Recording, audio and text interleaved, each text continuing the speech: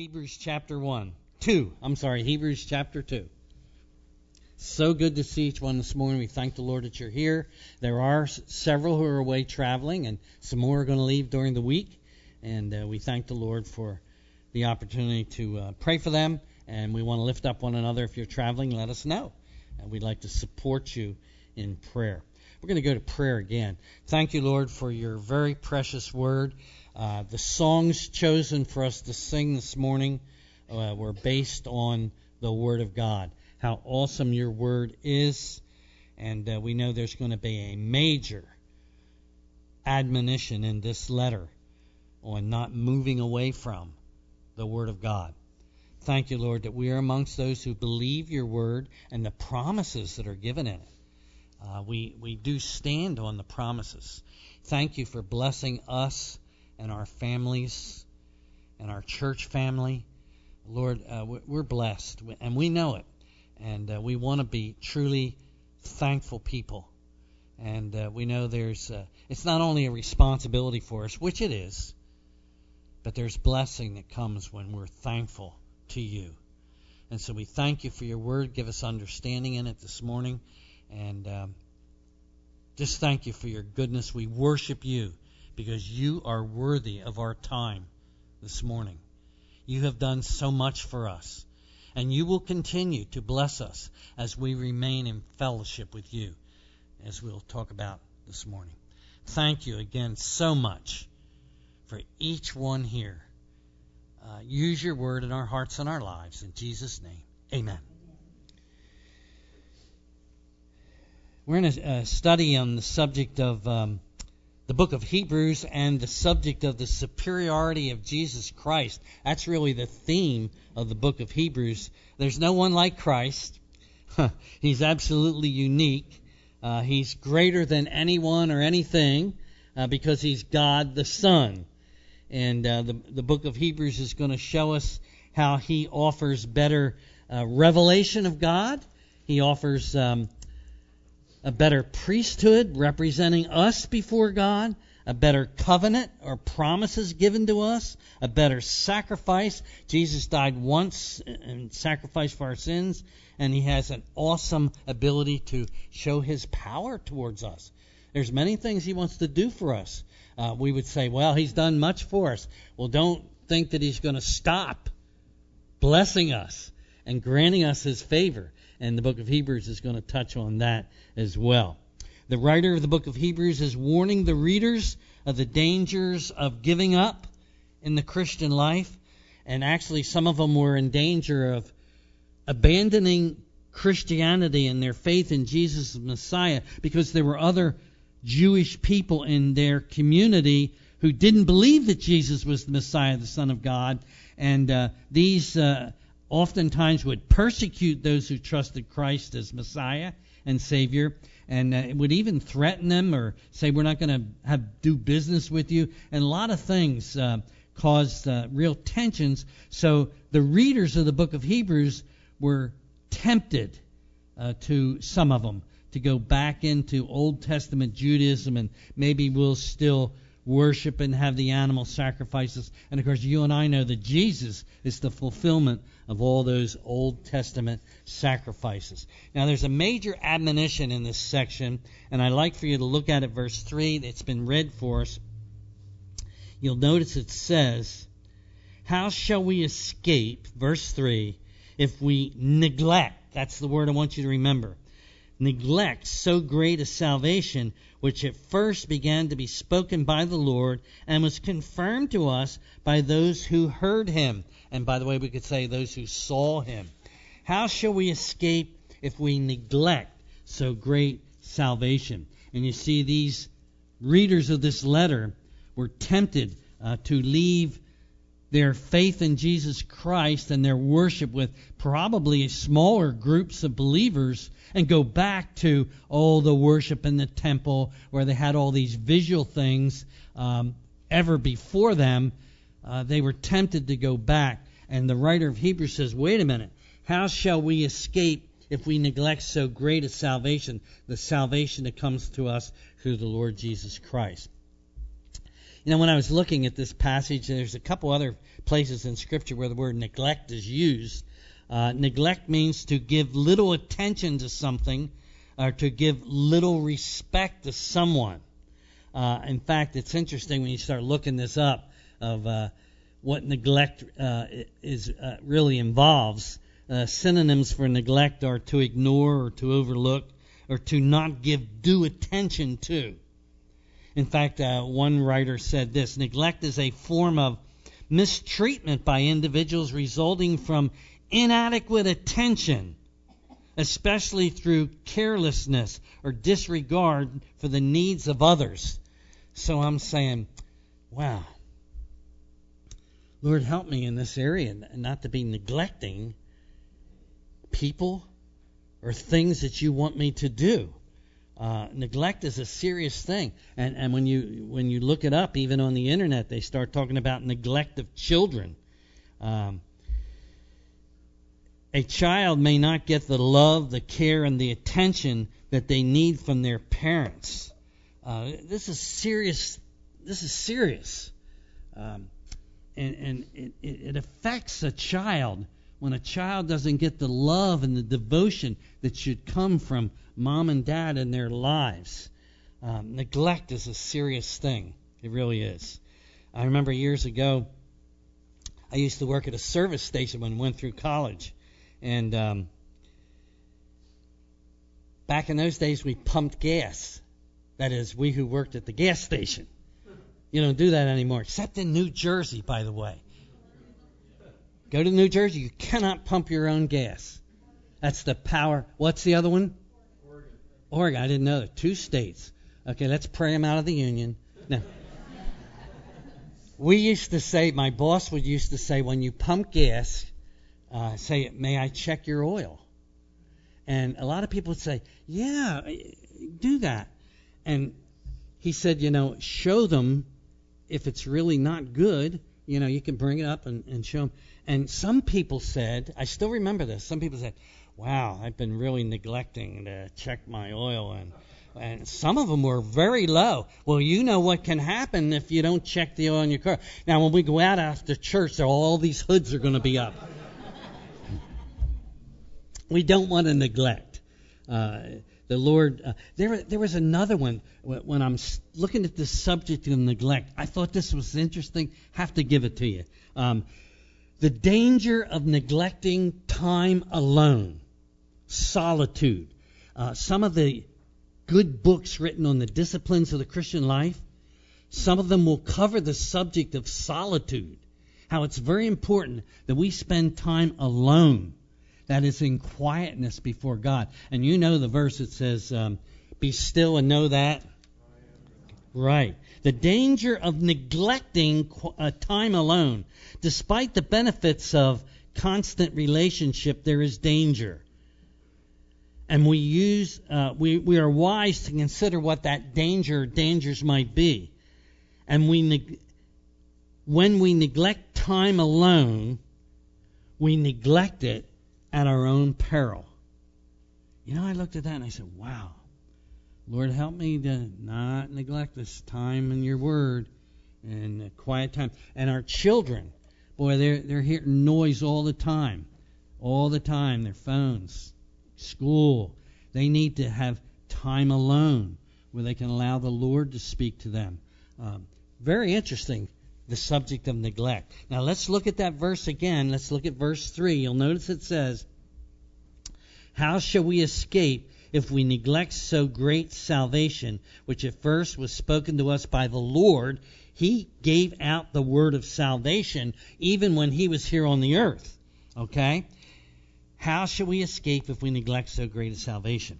In other words, in Hebrews chapter 1, we saw that God has given his final word to mankind through his Son, the Lord Jesus Christ. Remember that from chapter 1. And again, I know I'm looking at these verses again with you, but you'll notice it says God 1:1.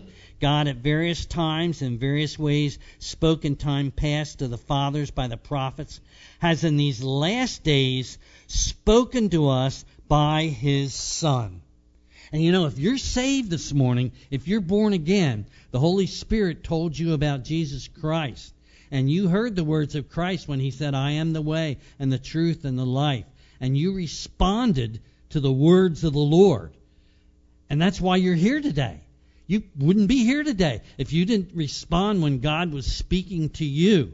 And that we need to be those who are in the Word of God and we'll talk a little bit more about this, allow the Word of God to minister to our hearts. The Lord Jesus Christ is God's final word.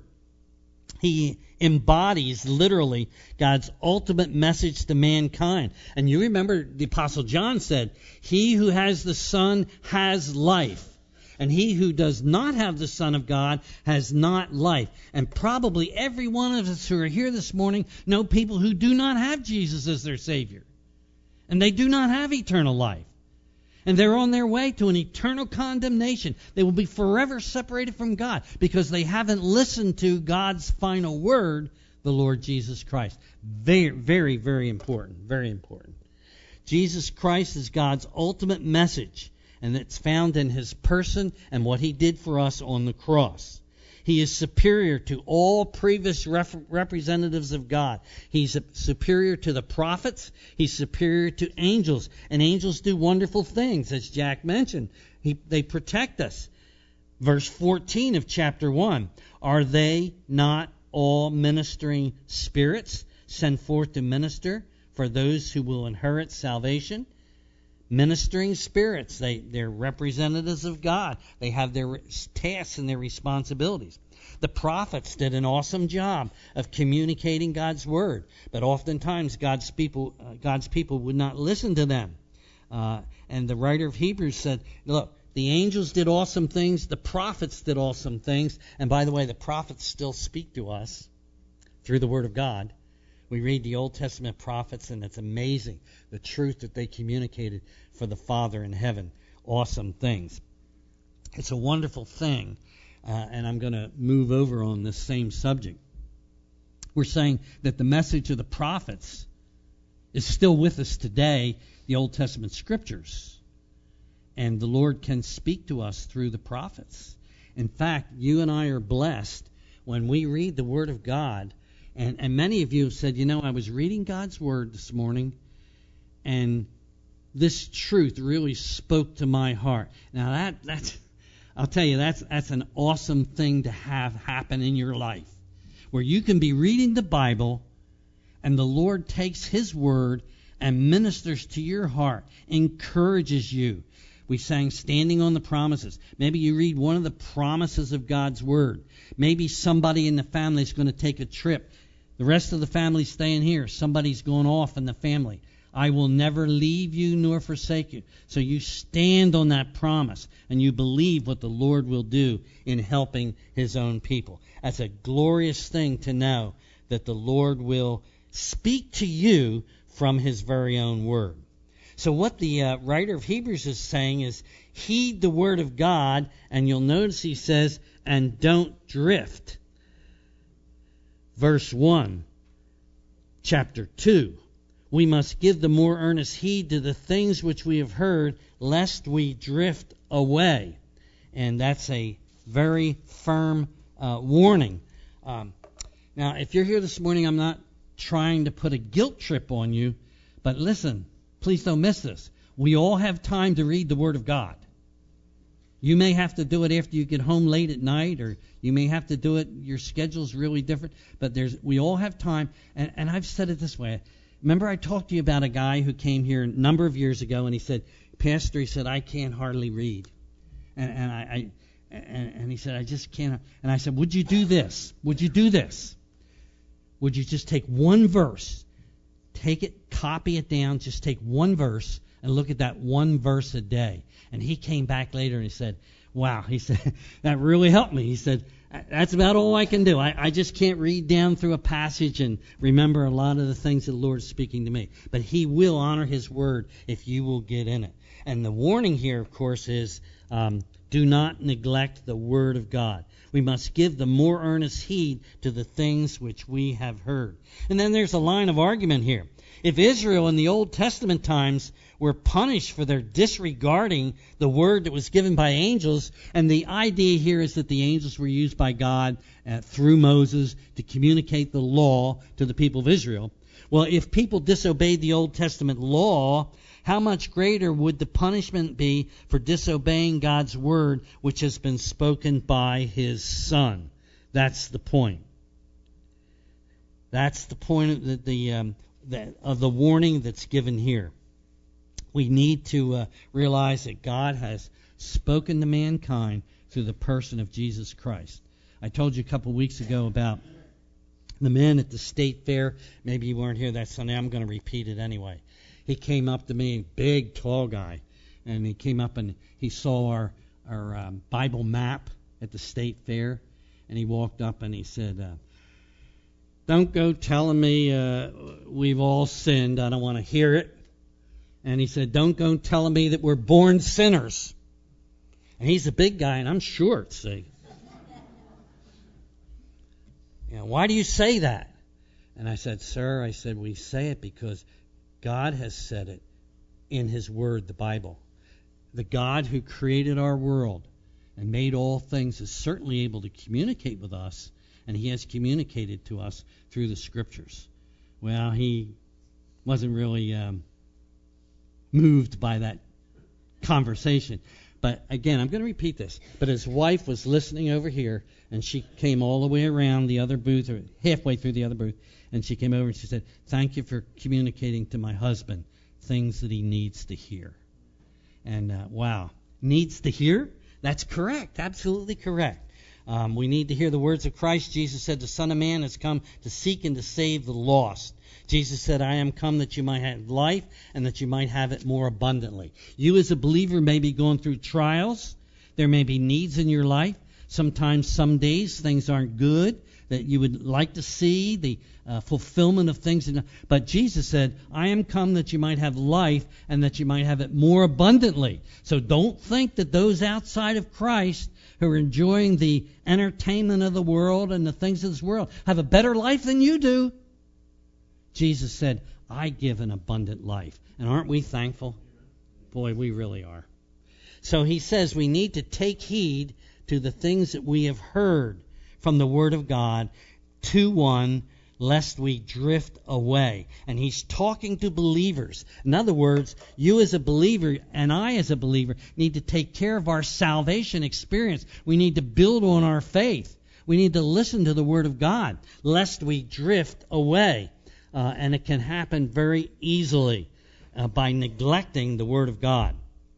So again, I'm going to lay this challenge out. If you would say, I have been neglecting reading my Bible, I've been neglecting praying, I've been neglecting really listening for the Lord to communicate to me through His Word, I want to stop doing that. I want to get my Bible open today, maybe this afternoon, or certainly before you fall asleep at night. Have that Bible open so that the Lord can speak to you through His Word, even if you're looking at just one verse.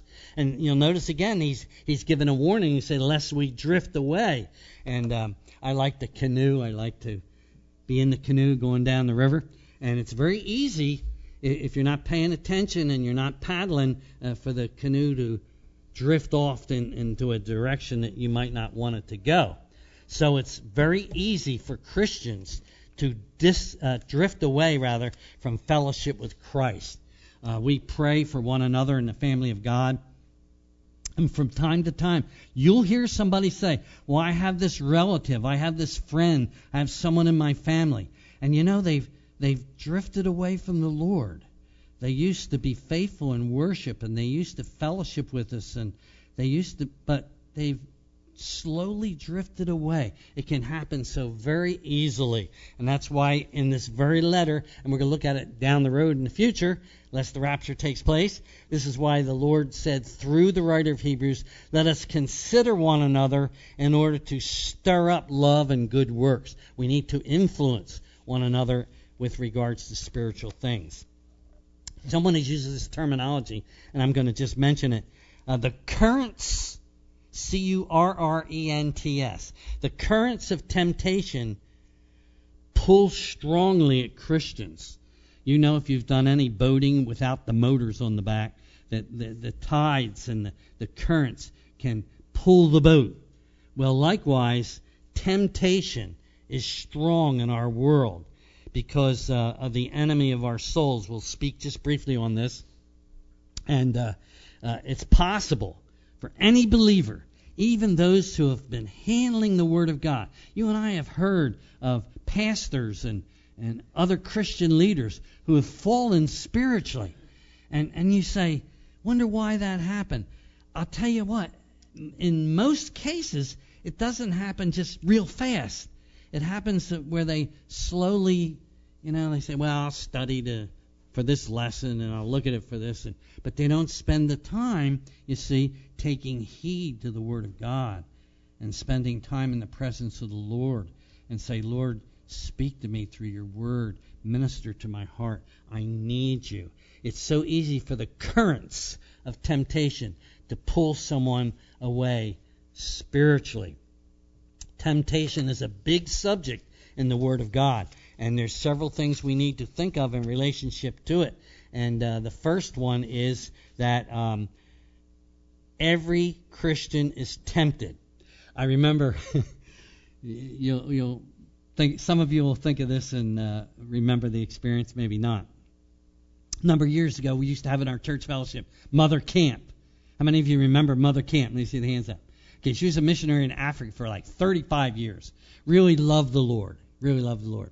And one time in Bible study, and that's why, by the way, you ought to go to small group Bible studies. You can really get into things. Somebody brought up the subject. I wonder if Mother Camp, she was 92 years of age, served the Lord for many years, real prayer warrior, and somebody said, wonder if Mother Camp's ever tempted. The Bible answers that, doesn't it? Well, let's look at it. 1 Corinthians 10:13. Let's just take a glance at it, because it's going to help us when we're touching on this subject of temptation. We said that temptation is common to all believers, even to Mother Camp.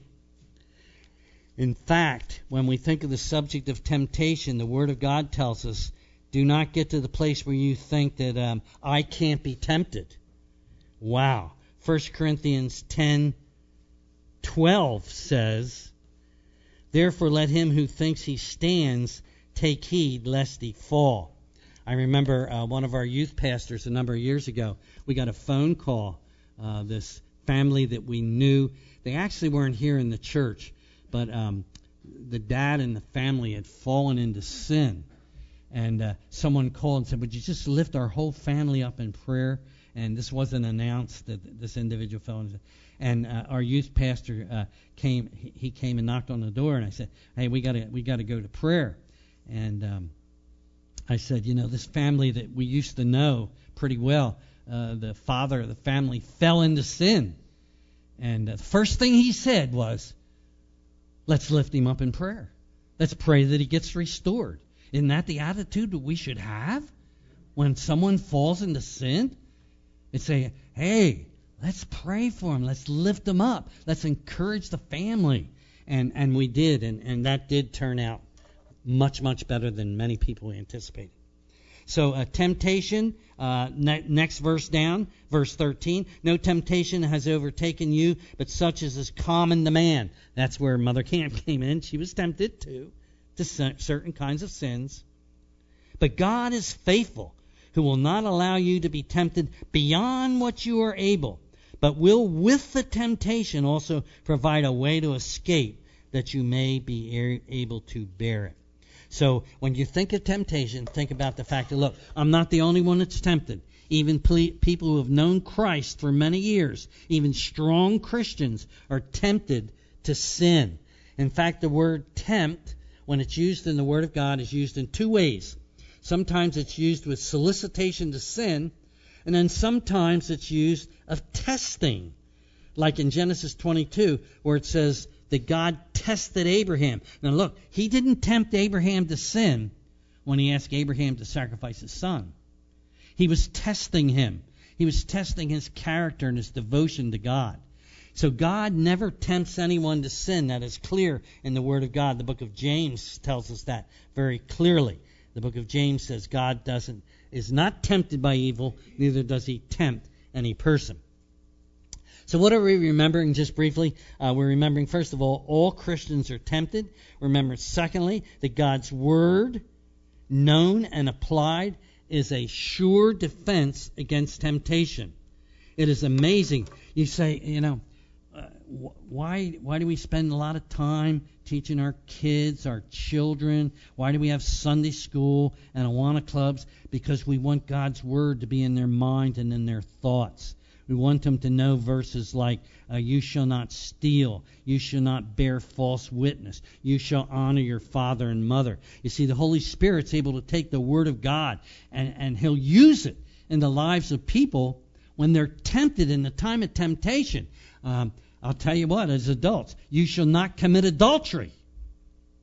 And how often have we heard of adult Christians who have fallen into adultery?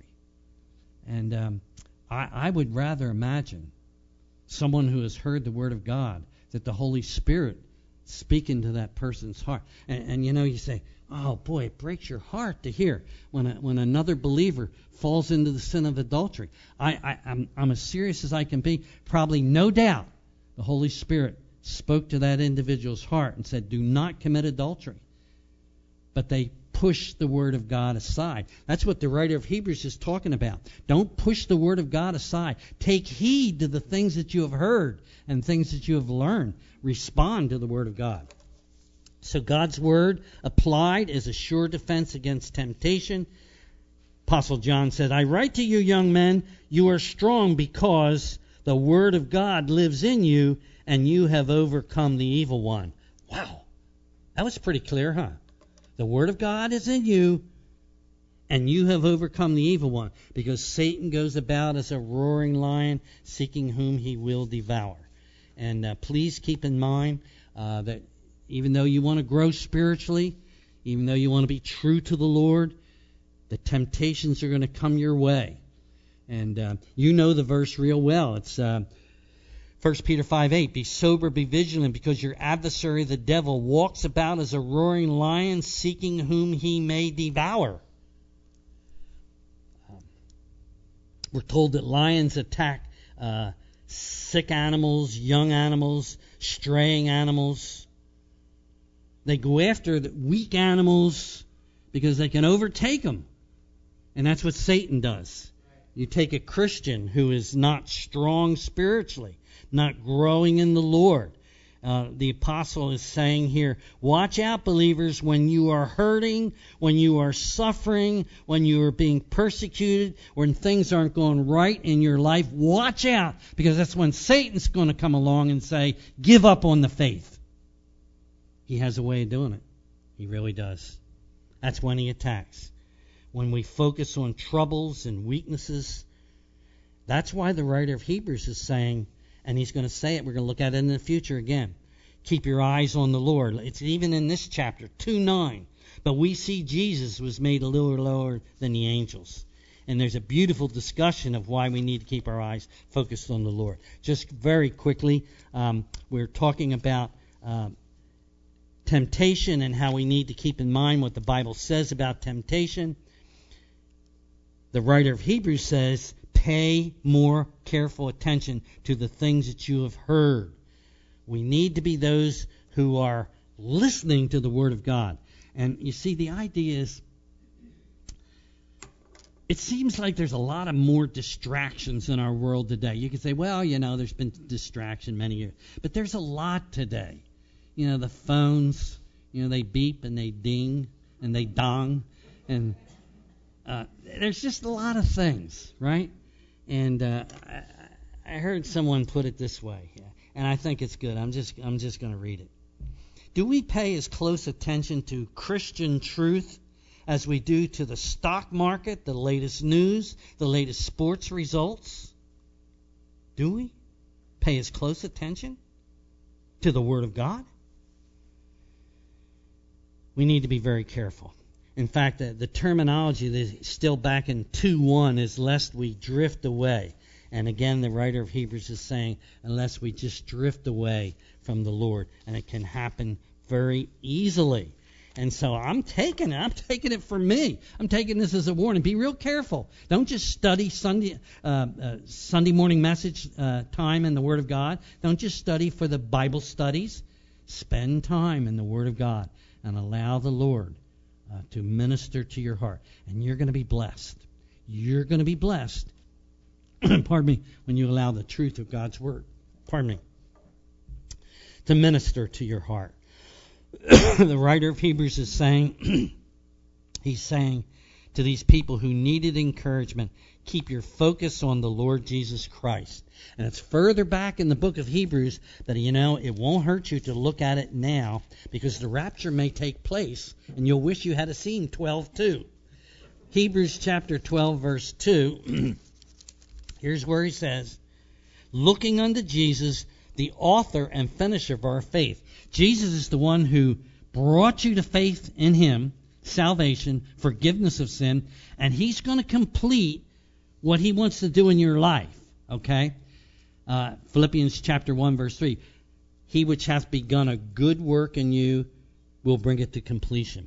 Keep your focus on Christ. Listen to the Word of God. Don't allow your focus to go away from Christ on how things used to be, how bad things are in the world, but on the fact that you know Christ and the day's coming when you're going to be up there with him. That's what's going to keep you encouraged. That you belong to the one who's sovereign Lord over all. Keep your focus, on the Lord Jesus Christ. And that's the solution to the problems